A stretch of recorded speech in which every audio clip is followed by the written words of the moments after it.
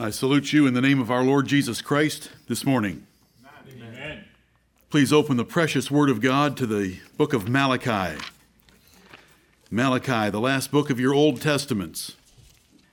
And let's look at a powerful statement made there about the sovereignty of our God and his choice to love Jacob and Israel and his choice to love us. Malachi chapter 1, beginning at verse 1.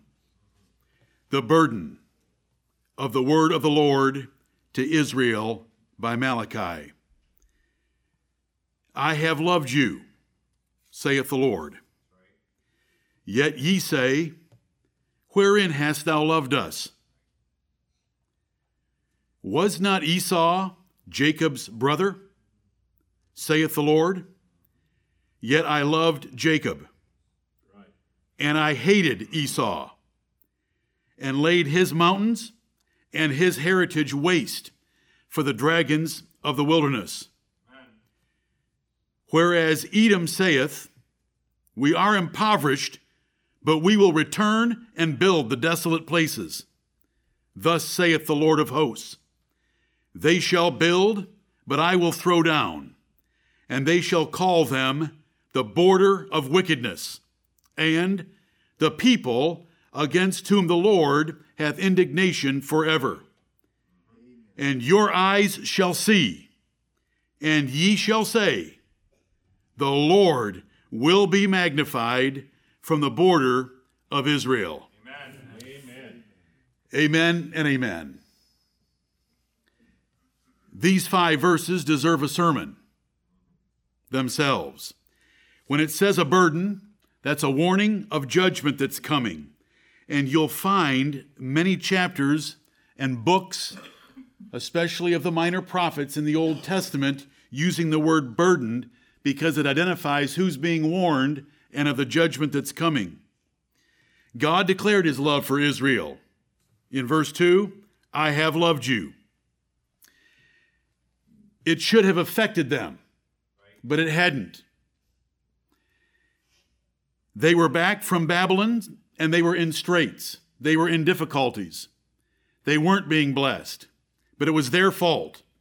His love for them and having delivered them out of Babylon should have caused their tremendous zeal toward him and his worship. He's told us that he loves us. It should affect our lives. The God of heaven loving us, we have no claim to his love, no right to it. There's nothing lovely about us, and yet he has loved us. It should affect our lives. In this passage, there are 2 questions, and it's the 2 questions I would like to focus on the most, right in the middle of verse 2. 2 question marks, 2 questions. The first question is in response to God's love for them. They asked back, wherein hast thou loved us? How have you loved us? What have you done to show love to us? Wherein hast thou loved us? I love our Lord's concise, rhetorical annihilation of their question by another question in response. Was not Esau Jacob's brother?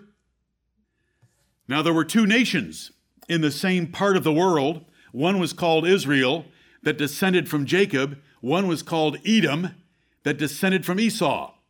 There were 2 nations. They each had a heritage given to them by God, but one was far superior to the other. Was not Esau Jacob's brother? That's enough right there. Amen. There should be no question in an Israelite's mind that God had indeed loved them. And not only was Esau Jacob's brother, Esau was Jacob's twin brother. Right.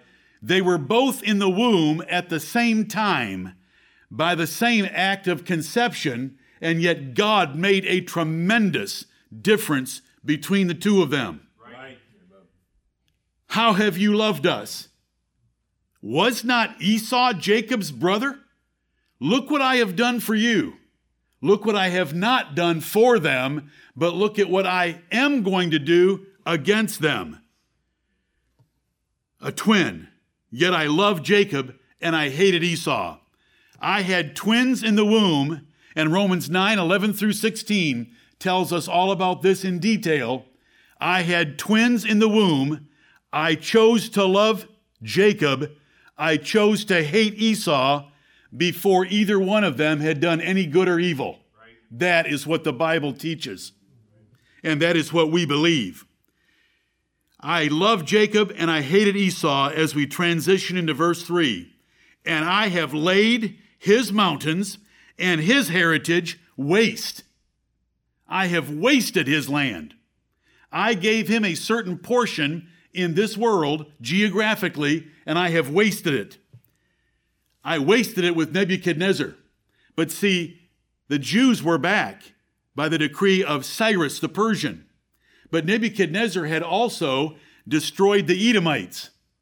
And we have some minor prophets to tell us about that event. And Edom says, we're impoverished, we're troubled, we're in straits, we're in difficulties because of what Nebuchadnezzar did to us, but we're going to return ourselves and we're going to build. And God says, what you try to build, I'm going to throw down, tear down, and destroy. Right. And I will make it known and visibly known that that is the border of wickedness. Now, both nations were wicked. Jacob and Esau were wicked. When we read the younger lives of Jacob and Esau, it's easier to see better character in Esau than there was in Jacob. But both nations were wicked. That's why they both had been ravaged by Nebuchadnezzar.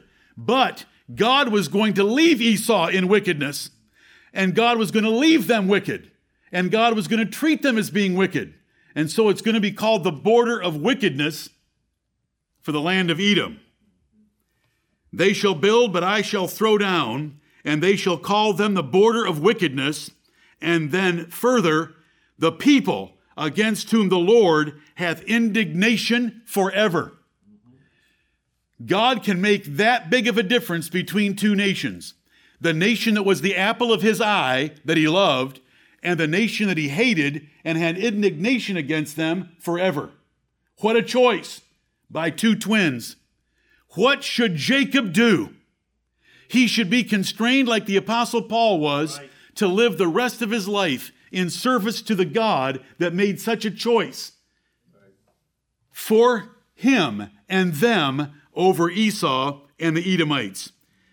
And verse 5, your eyes shall see, the eyes of Israel shall see, and ye shall say, it is going to be so obvious, the Lord will be magnified from the border of Israel. Right. At the border, there was going to be a difference made. The Edomites would be crushed by God. They'd be the border of wickedness, left in their natural depravity, but Israel would be the magnified people of God, his church, his rebuilt temple, his son Jesus Christ, the Redeemer, all nations of the earth blessed through the son of David and seed of Abraham that would come through that nation. What a difference. Amen. That difference has been made for us in many ways, spiritual and natural. I'll refer to a few today.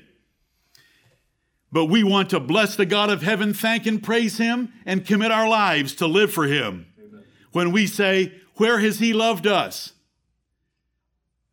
Who do you need in your life?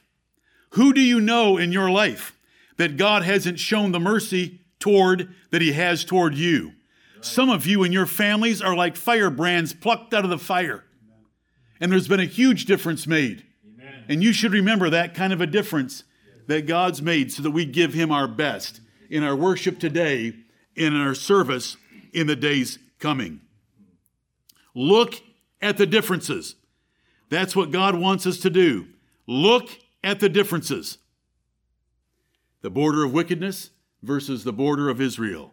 The Lord will be magnified from one in blessing, and the Lord will be magnified from the border of the other in judgment. This is the word of the Lord. Amen. Let us pray.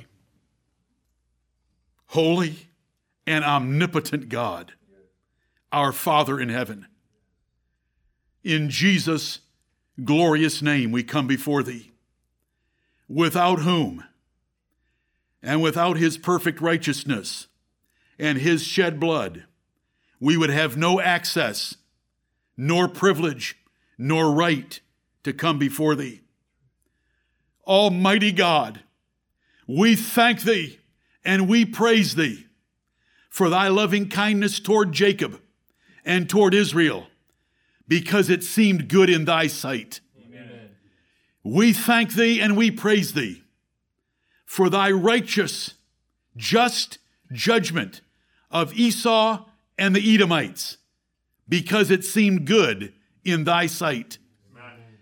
We thank thee, Holy Father, that because it seemed good in thy sight, you have chosen us and called us out of this world, opened our eyes and our ears and our minds, and shown us thy gospel truth, and caused us and moved us to believe it and to love it, because it seemed good in thy sight.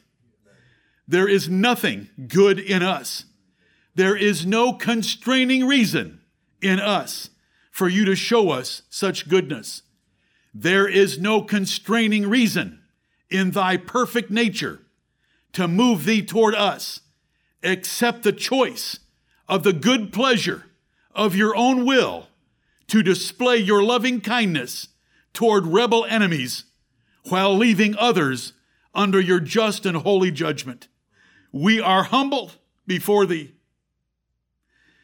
Heavenly Father, we shall read this day that we and the people of God in times past were precious in thy sight.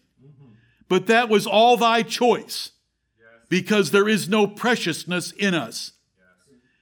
That they were honorable in thy sight, but only because you had made them vessels of honor, not because we have any of ourselves. O Lord, have mercy upon us today and bless these hearers to understand the things laid before them, that they might humble themselves before thee and love thee in return like they should. The love of Christ should constrain us, because we should judge that if one died for us, then they which live should henceforth live unto him that loved them and gave himself for them. Yes, right. O Heavenly Father, bless us to give our lives a living sacrifice in service to thee and thy Son, the Lord Jesus Christ. We thank thee for him. O Heavenly Father, open our eyes today to see thy glory in the splendor of thy sovereign government and the distinguishing, discriminating, differentiating, special and particular love you have shown toward your church and toward us from the beginning. We thank thee and praise thee. Heavenly Father, forgive us our sins. Forgive us our spiritual slothfulness. Forgive us our sluggardliness. Forgive us, O Lord, the mediocrity of our worship, and bless us this day to be passionate and to lift up thy holy name and to love thy word and to look at every single word on these pages and to appreciate the books that you have given us in that Greek word, the Bible, that we have. Oh Lord, I thank thee, and I pray that you'll bless me by your Spirit today to bear fruit with this congregation. Amen. Heavenly Father, there is no presentation that can change the hearts of men. Right. There is no preparation that can change the hearts of men.